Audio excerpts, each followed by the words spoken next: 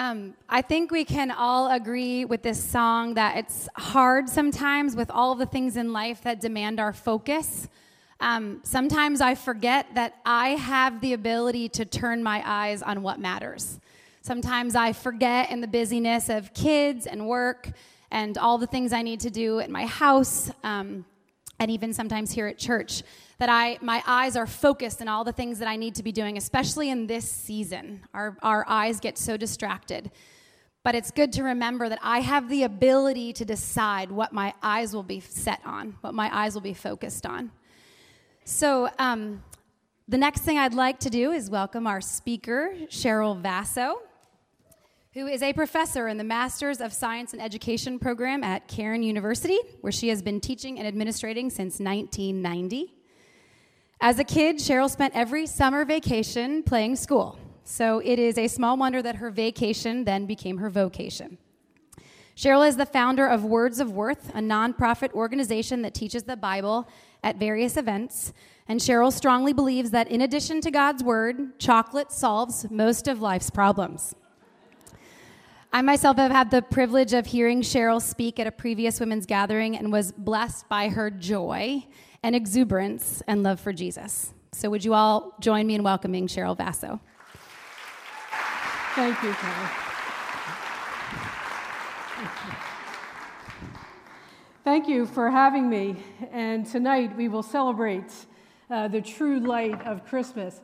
I think it's safe to say that every one of us here tonight during some holiday season has probably gone to look out at the lights, whether it's in your neighborhood, whether it is on a route along the way home from work, or maybe you did something a little bit more elaborate like visit Shady Brook Farm and do their safari-like winding through the road in the farm and looking at the display of lights. Or maybe you did something even more exquisite than that, and you did something like go to Longwood Gardens.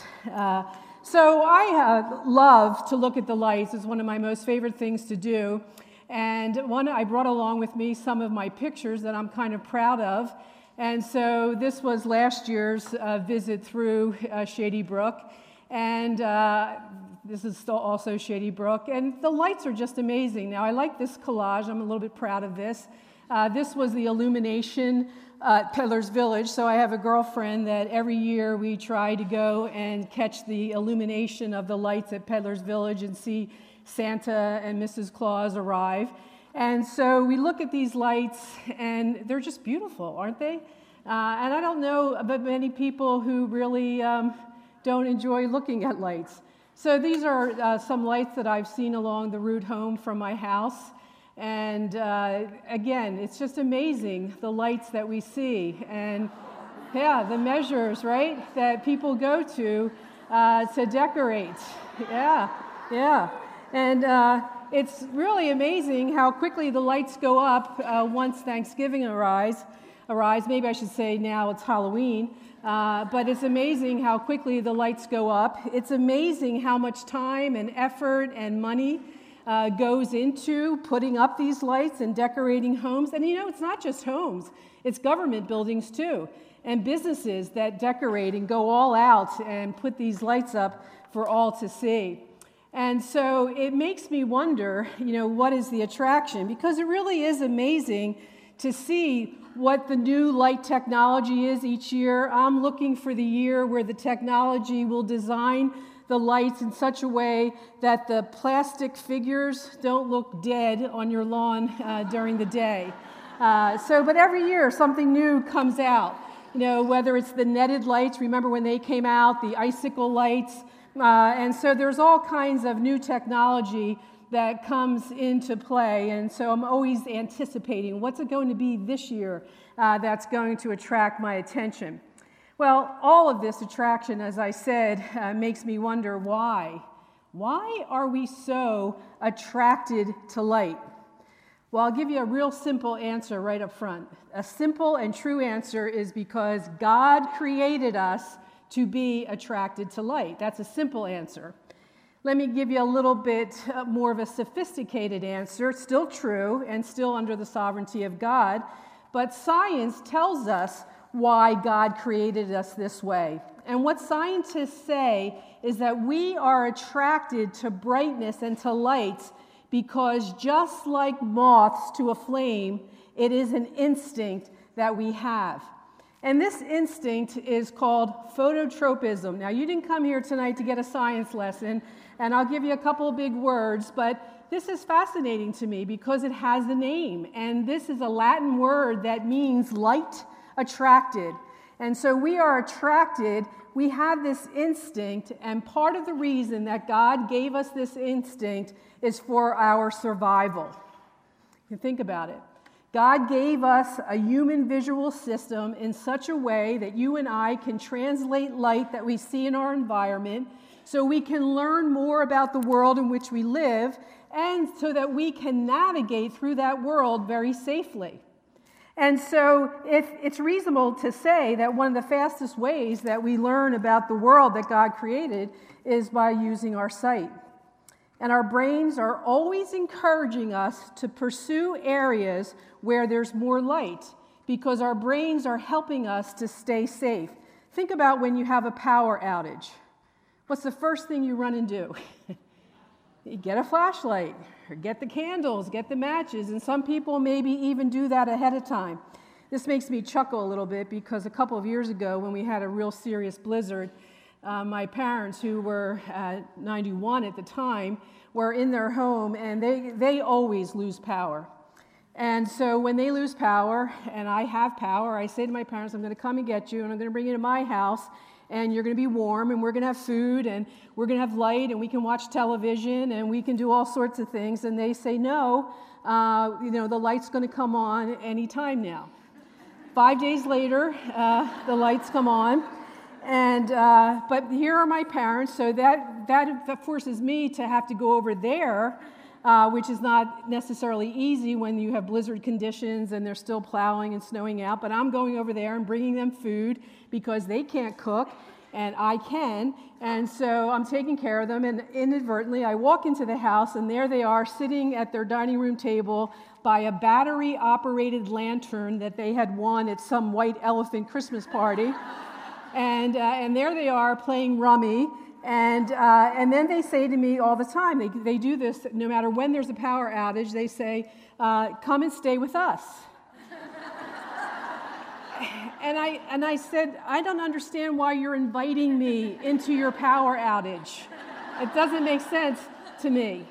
And so I try to invite them into my light, but they don't come. Anyway. But the brain believes that the more we see, the better our life will be. The more we see, the better our experience of life will be.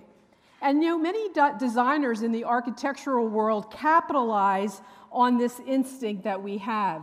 Designers know how to use light in such a way to place it correctly in our homes or in our businesses so that we will use the space that we are living in or working in to its fullest extent.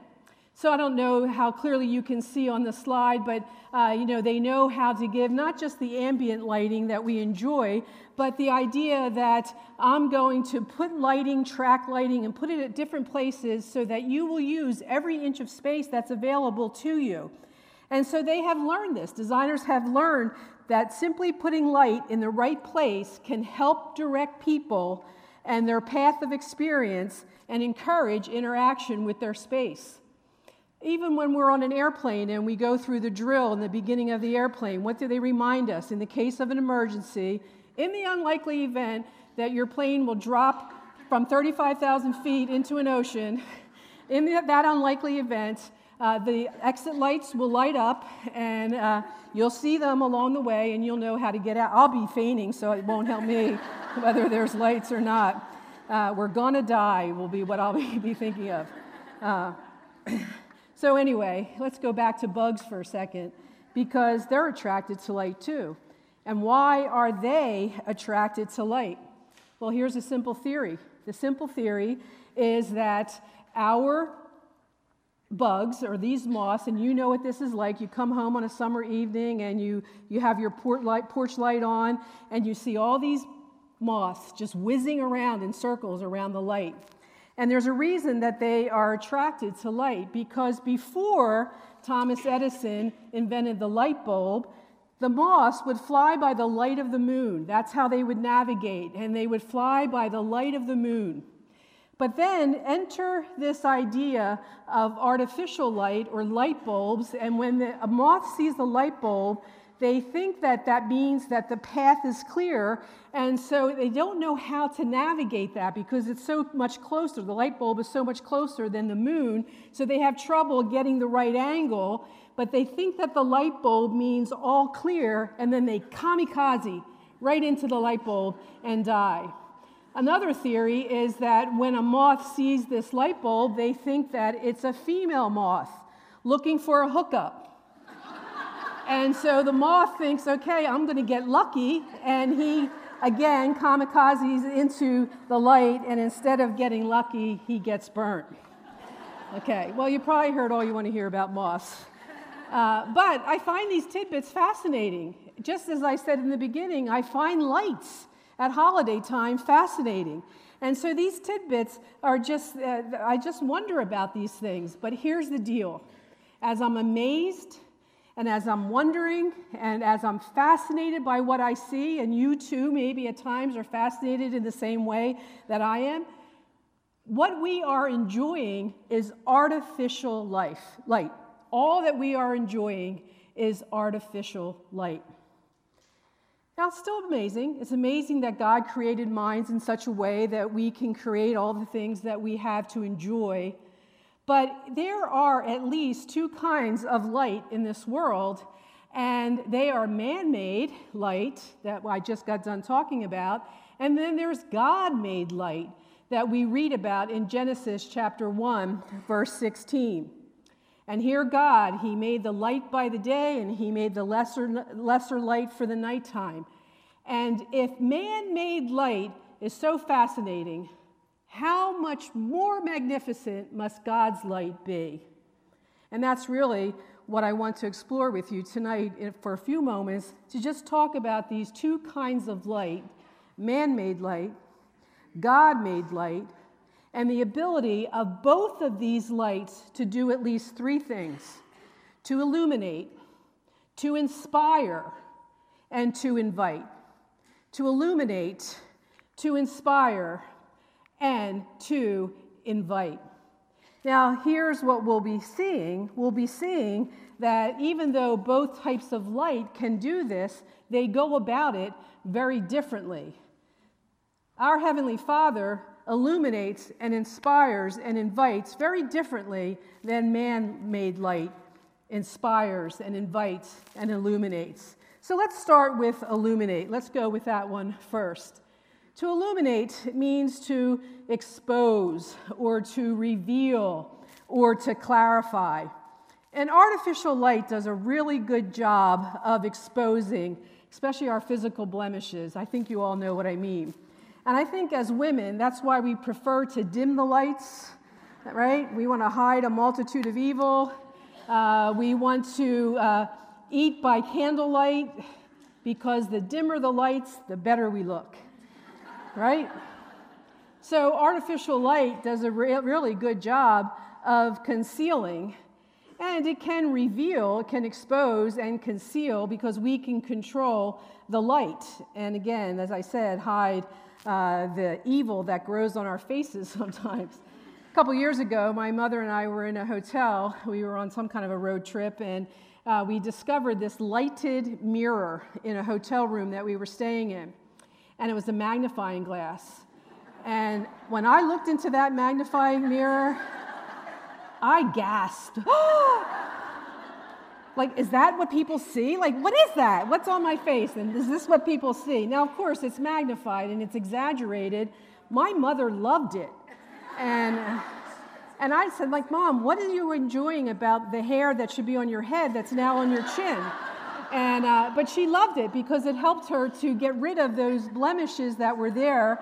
So I bought it for her. I bought this mirror for her a couple of years ago for Christmas, and now she and my father are fighting over it. So the other day I was in their house, and her mirror, which is always on her, they have a couple of bathrooms, like a bathroom in their master master bedroom, and they have many bathrooms in their house. They have 5 of them. But my mother, where she does her primping, that's where the mirror is. And the other day I went and it was in their master bedroom. So I'm like, what's going on? Why are we moving the mirror? So I'm very happy to get them another one. But anyway, the ability of that artificial light to illuminate and to reveal all these things that are growing on our face. Well, perhaps there are some of us here tonight who were afraid of the dark. Maybe you're still afraid of the dark. But as a little kid, you needed to have a night light, because you thought there was a monster in your room or whatever. And so artificial light is really helpful. It's our friend because it can dispel the darkness because it's able to illuminate. A few years ago, I bought a mattress for the first time in too many years. And this mattress can do everything but fly. And you might have one like it. And so it comes with this frame, and I have a remote control, and I can bend it into so many different positions, and it has different massage modes. And when the man came to set up my mattress, he was showing me how all the things worked, and I saw my mattress bent in half. I thought he was breaking it, and but then when he was showing me all the dials, he said, "Now this button here puts the light on under your bed." And I said, "Well, why do I need a light under my bed? I'm more interested in a light above my bed so I can read, right, while I'm lying in bed." And he said, "Well, I don't know." He said, "I don't know why it's there. Maybe it's to help you look for ghosts." But I thought that would have been a really neat thing as a child. That would have come in very handy to be able to turn the light on underneath your bed to scare away the monsters that we dreamed were there. Well, that's the positive side of man-made light. Man-made light is our friend in that it dispels the darkness, and that's a good thing. But research seems to indicate that artificial light has a dark side. And the dark side is that we have discovered that women who work the 11 to 7 shift in a business and sit under these lights that are fluorescent or whatever type of light they're using, this light interferes with our production of melatonin. And as a result, it turns or causes an increase in breast cancer. So now, we read reports every day about the LED lights on our television or turning off our cell phone on our nightstand and getting rid of all kinds of light because it interferes with our health and it interferes with our ability to sleep well. So when we were little kids, we were afraid of the dark, and now we have to be afraid of the artificial light because it has a dark side. Well, that's what artificial light does. But when we look at God-made light, the true light that we're celebrating this season, we see that it illuminates very differently. God's light illuminates very differently than man-made light. And 1 John 1:15 tells us that God is light, and in him there is no darkness at all. There isn't even a dimmer switch to God's light. And we don't have to be afraid of God's light because, again, there's no fear of darkness. There's nothing dark about God's light. It's interesting that God illuminates also in a more powerful way than man-made light. One of my most favorite verses in the Bible is found in Psalm 119. Psalm 119, as many of you know, is the longest chapter in the Bible, 176 verses.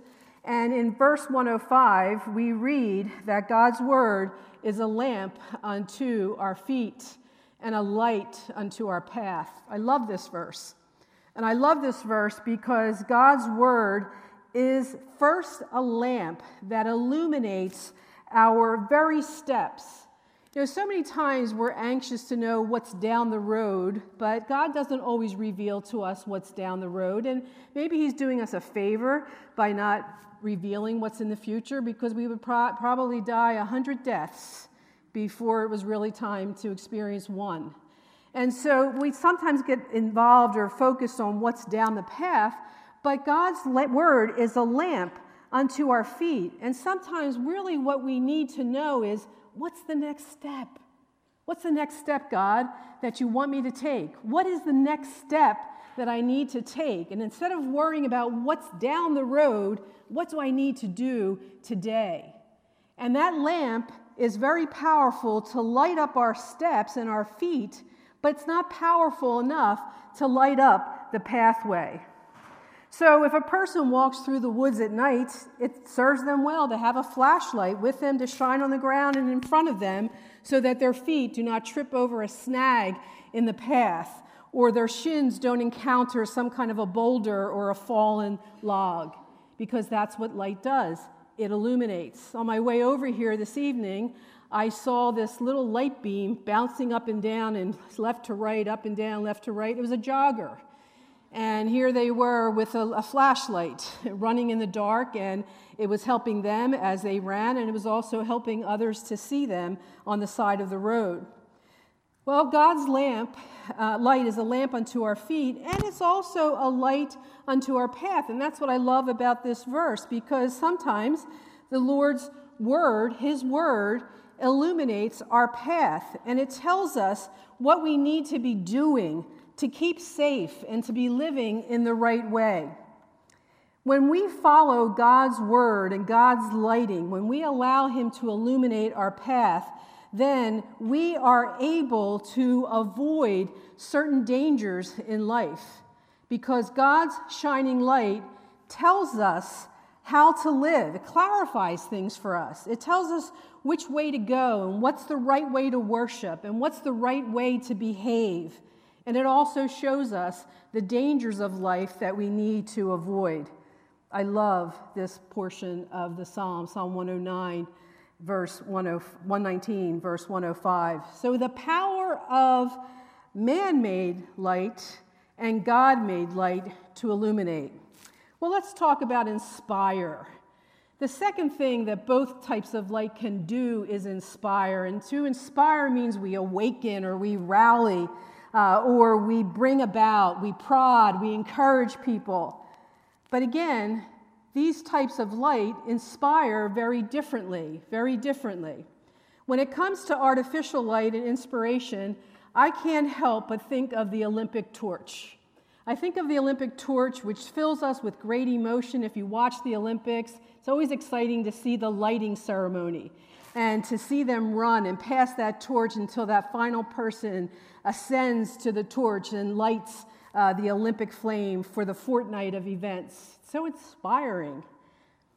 I also think of the celebrity limelight.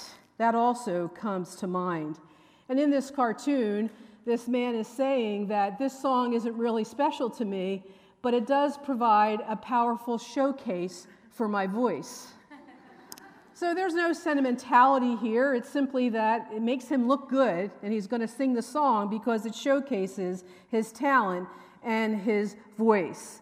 Well, there certainly is much prodding going on here, much encouraging and action that can come about because of the Olympic torch or because of the limelight of celebrity life. But what's really being promoted is self. It's self-promotion. It's showcasing of one's abilities and talents. It's putting oneself in the limelight. And oftentimes we see that the credit for Olympic achievement or for celebrity achievement is given to the person performing rather than giving it in another direction, namely to the direction of God. 1 Corinthians tells us, what do we have that we did not receive from God? Whatever talent God has blessed you with, and he's blessed us all with gifts, what can we boast of? Everything we have comes from God. If you have a great job, you have a great job because God has given you the health and the ability to do that great job. And so when we see artificial light, too many times what we see is that man is put on the showcase and that it's self-promoting. This is I want to show just a second or two of this video, but many of you may have heard of this man. His name is Carson Williams, and he was from Mason, Ohio. And he, after 16,000 lights and $10,000 later, he became an internet sensation because he decorated his home with these lights, and he's a computer geek of sorts, and he knew how to choreograph the lights to the music that he played.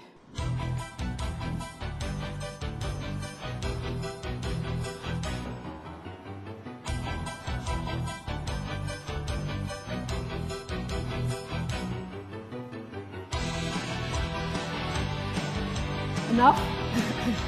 So you kind of get the idea. Now, if we were really to see what it was that he was doing, what we would see is we would see Barbra Streisand and other Trans-Siberian Orchestra, which is what is playing here, and he was able to choreograph. Now, the problem was that people were coming from all over the country. Well, maybe not a problem to him, but the problem was to the neighbors, because his street was just flooded with traffic, and what was happening was that people were staring at the house, and as they're staring at the house, they're not paying attention to where they're driving, and there were many fender benders that were happening. So this went on for a couple of years, and one of the advantages to Carson Williams, who did this, was that Miller Beer took his work and asked if he would allow them to use his work to do a Miller Beer commercial. I never saw it, so I don't know what that's all about, but that was part of his internet fame. And so recently they've asked him to move his display out of the neighborhood and into a park so that people wouldn't be causing so much trouble in the neighborhood. But even this, Carson Williams put this his idea on the internet. So you can go on the internet and look up the kit, and if you want to spend 16,000 lights and $10,000, you can have the same effect on your house. Now, it's caused some marital disharmony because he has to start this really early, and his wife has said, if you're going to do this, you're not allowed to start before Thanksgiving. So I think that's the agreement that he has with his wife. But so we see that when man's light or artificial light is inspiring, it does so in a very self-promoting kind of way where we get the glory and we get the fame. But when it comes to the Lord, and when it comes to God-made light, he inspires very differently. And in this verse of Scripture, in John chapter 3, verse 21 in particular, we see that our deeds that are good that we do are examined to see if they are for God or are they for self. Because God is in the business of promoting himself. He uses us and he gifts us and he cares for us and loves us, but he wants what we do to bring glory and honor to him. So God's light inspires very differently. I think of the Old Testament and remember the time of the Exodus where the Israelites were involved in exiting from their slavery. And God inspired them and provided a pillar of fire by night. And this was his way of prodding and encouraging the children to move on into the promised land. And Scripture says this, and it gives me a little bit of a goose in my bump, and if it doesn't give your bump a little bit of goose, something's wrong with your bumper. But what happens here is that Scripture tells us that the light never abandoned his children. Never. It never abandoned his children, which shows me and should show you that God has incredible compassion when it comes to us. He loves us. Well, the idea of God's light is not to give internet fame, but to show off, once again, our good deeds, which bring glory and praise to God the Father. So the power of light to illuminate and to inspire. Let's go to the third ability of light. And let's talk about the power of light, both God-made and man-made, to invite. Again, both lights do this very differently, but to invite means to attract, to beckon, to call. And who of us has not gone in search of a searchlight in the sky? I can remember as a little girl, the first time I ever saw a searchlight in the sky, I was in the car with my family, and I said to my dad, "What is that?" I was so afraid. I didn't know if it was aliens. It scared me. And it was the first that I learned what the purpose of the spotlight or the searchlight was to do. And if you've ever gone after them to see what the source of the searchlight is, you might find a car dealership that's opening. You might find the opening of a new store. You might find a new McDonald's, which is going to give you an opportunity to eat a lot of free food. So oftentimes there's a grand opening that's at the source of that searchlight, and you have an opportunity to either get free things or to buy things at reduced prices. And so again, here's McDonald's. That's where I would go and get free chicken fake McNuggets. But then we have the true light. The true light also invites. Our Heavenly Father's light also does invite, but invites very differently. The true light of Christmas, the star in the sky, which beckoned the wise men that we read about in Matthew chapter 2, this light beckoned the wise men to come to Jesus. And it was a light that invited them not to buy gifts at a reduced price, but to present gifts to Jesus, to worship him and to glorify him. And that was the greatest light show ever. That was the beginning of the greatest light show ever. The beginning of the life of Christ, who has come to be the light and the salvation of the world. The light Savior who lovingly attracts and beckons and calls us to come to him and freely receive his gift of everlasting life. That's one invite. Our Heavenly Father invites us to come to know his Son and to accept freely the gift of Jesus Christ, who died on the cross for all sin, so that the penalty for our sin would be paid and that we would not have to be eternally separated from our Heavenly Father if we would accept that free gift. But there's another invite in God's light, because many of you here may have accepted that light of Christ. But you may find that you are not necessarily letting that light shine. So first, the Lord invites us to accept the light, and then he tells us that when we are his children and his disciples, that we are to shine that light in a very dark and needy world. Philippians talks about how crooked the world is, but that we are to shine as lights and to hold forth the word of God for those who are living in a dark and a needy world. Well, when we have an invite, we have an opportunity to respond to that invite, and we can say yes, or we can say no. Many of you are here tonight because you received an invitation from someone, and they invited you to come, and you came, so I assume you said yes. But if many probably said no. There might have been many people that you've invited who didn't come tonight. So when we have an invitation, we have an opportunity to say yes or to say no. So yes to Christ, and then once we have Christ, yes to letting our light shine for his glory and for his honor. Christians who do not have a changed life or do not live like Christians, and we live in a world filled with harsh critics. I hear all the time, and you probably too, I hear all the time that people think Christians are hypocrites because they see us going to church and carrying our Bible, and yet when we're in our neighborhood, we're nasty to one another. And they're like, wow, you're a Christian? Like, you're a hypocrite is what you are. And sometimes there's a credibility gap between what we profess and who we profess to know and how we live our lives. The German atheist philosopher Nietzsche once said that if he saw more redeemed people, he would be more inclined to believe in their Redeemer. It's powerful. It's a powerful statement. This makes sense. If I try to tell you how great my car mechanic is, and you look at my car and you see my car belching black smoke from the exhaust, you probably would be reluctant to trust your car to my car mechanic. And that's what Nietzsche was saying, although much more profoundly than I'm saying it. He was saying that if he saw more redeemed people, he might be more inclined to believe in their Redeemer.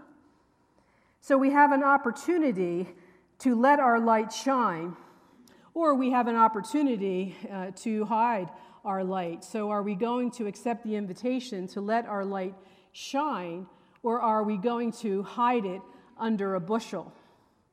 And there's no value in having a light that you hide under a bushel for no one to see. So we have a few options as to how we can respond. Now, maybe you're here tonight and you have realized that you're not walking in the true light. Well, we can do something about that, and in a minute I'll say what we can do about that. Or maybe you've accepted the light and you've realized that you have walked away and that you have strayed from walking in the light and you walk more in the dimness or the darkness of the world's invitations. And the invitation here from the Lord is to come back. It's simple, simply Christmas. Come back.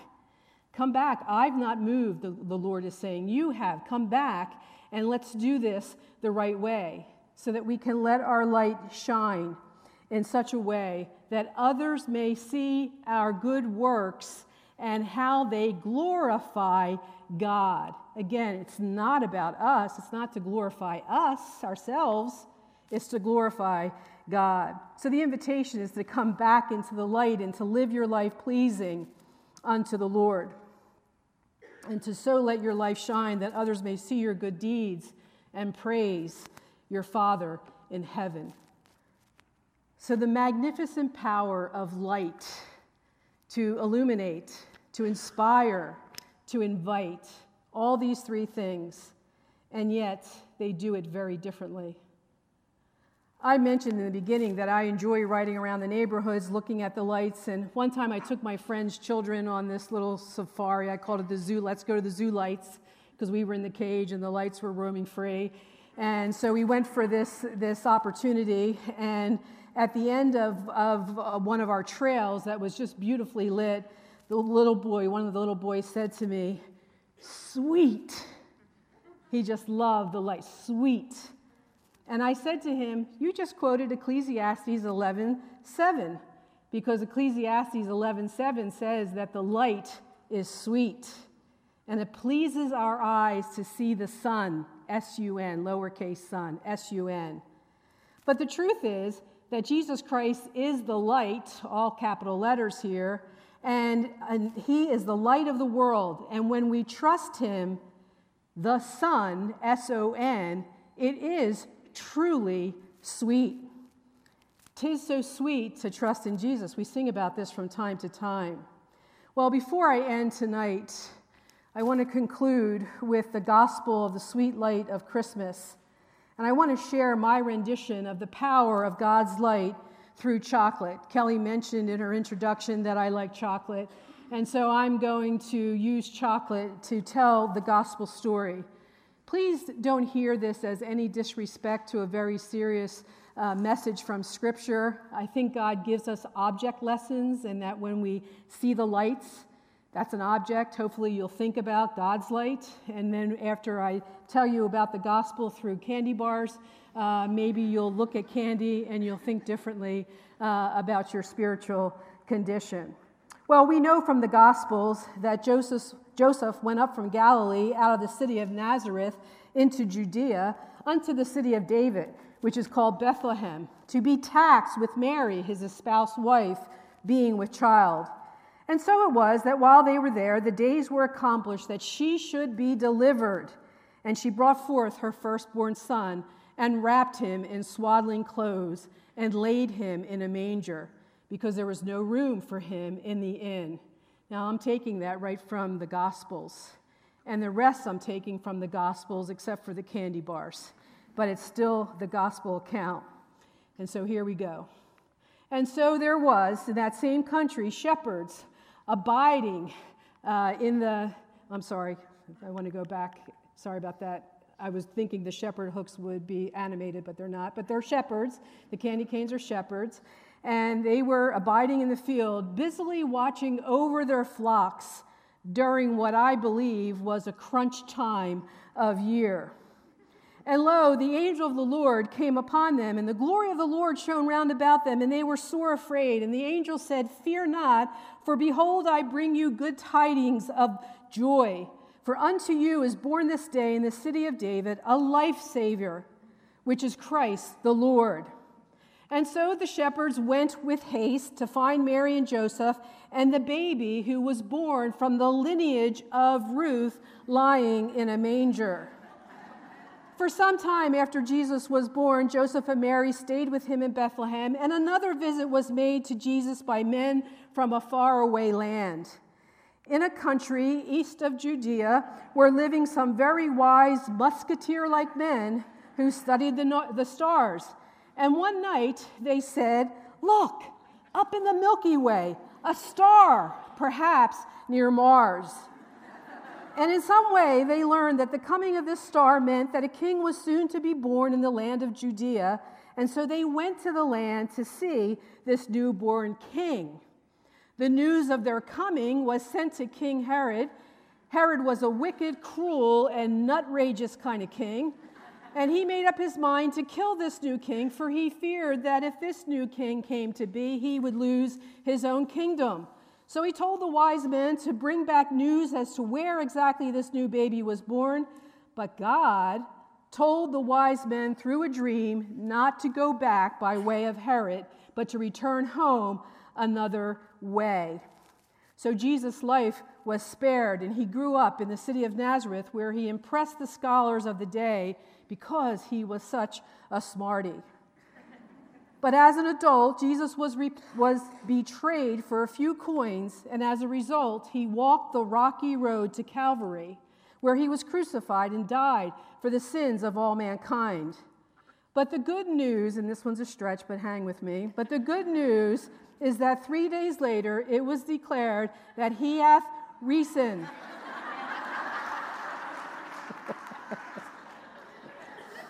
So Jesus died on the cross for the sins of all mankind and rose again from the dead. And here's the part. He did this for Big Mo, for Mike and Ike, and for you and for me. Yeah.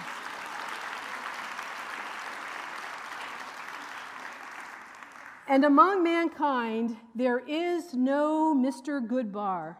No, not uno. Because every one of us sitting here tonight has said things, has done things, has thought things that are wrong, and in essence have sinned. And the Bible says that the payment or the wages of sin is death. So why not now and not later taste and believe in the Lord Jesus Christ? It will take you less than 5 minutes to believe in the rock of our salvation. You cannot pay one piece of penny candy to gain entrance into heaven, because Jesus paid it all. And if you accept Jesus as your personal Savior, the angels will sing a symphony in heaven, and you will have life good and plenty, because Jesus came to give us life abundantly. And you will gain heaven as your eternal home, where I can promise that you will walk, and I can promise this from Scripture, on streets of gold that are far grander than Fifth Avenue. And that is for certain. This is not just a sweet tooth story. It's the sweet truth of the gospel of God's word, and in the Son, the light of the world. 'Tis so sweet to trust in Jesus. If you do, you will become his Valentine, his sweetheart. For God so loved the world, he gave his only begotten Son, who died on a cross. Whoever believes in that sacrifice, that free gift, will be forever in heaven with our Heavenly Father. You know, just because you are a Christian or you become a Christian does not mean that the dark light will no longer shine. There will be dark times that come our way, but it does mean this, that when the dark times come our way, if we know Jesus Christ as our personal Savior, we will have a God-made light, Jesus Christ, who will offer us hope through the valleys that no artificial man-made light can ever offer to us. One day, Louisa Stead was picnicking with her husband and her daughter, Lily, on Long Island Sound. And during their picnic, they heard a young boy in the water crying for help. Louisa's husband went to the aid of the boy and in the process drowned along with the child in the presence of his wife, Louisa, and his daughter, Lily. They watched helplessly. Louisa's husband's death left her destitute and with no means to support herself and Lily. The dark days had come. Each day she would pray that God would provide, and weeks later, someone left a box of provisions on her doorstep, which included food and a much-needed pair of shoes for her daughter Lily. And it was that night that Louisa Stead penned the words to the hymn, "'Tis so sweet to trust in Jesus." To trust the Lord, we have to know the Lord. To know him, we have to take him at his word. To take him at his word means we have to read his word or hear it. And then we can rest assuredly in him because Psalm tells us that he is our light and our salvation.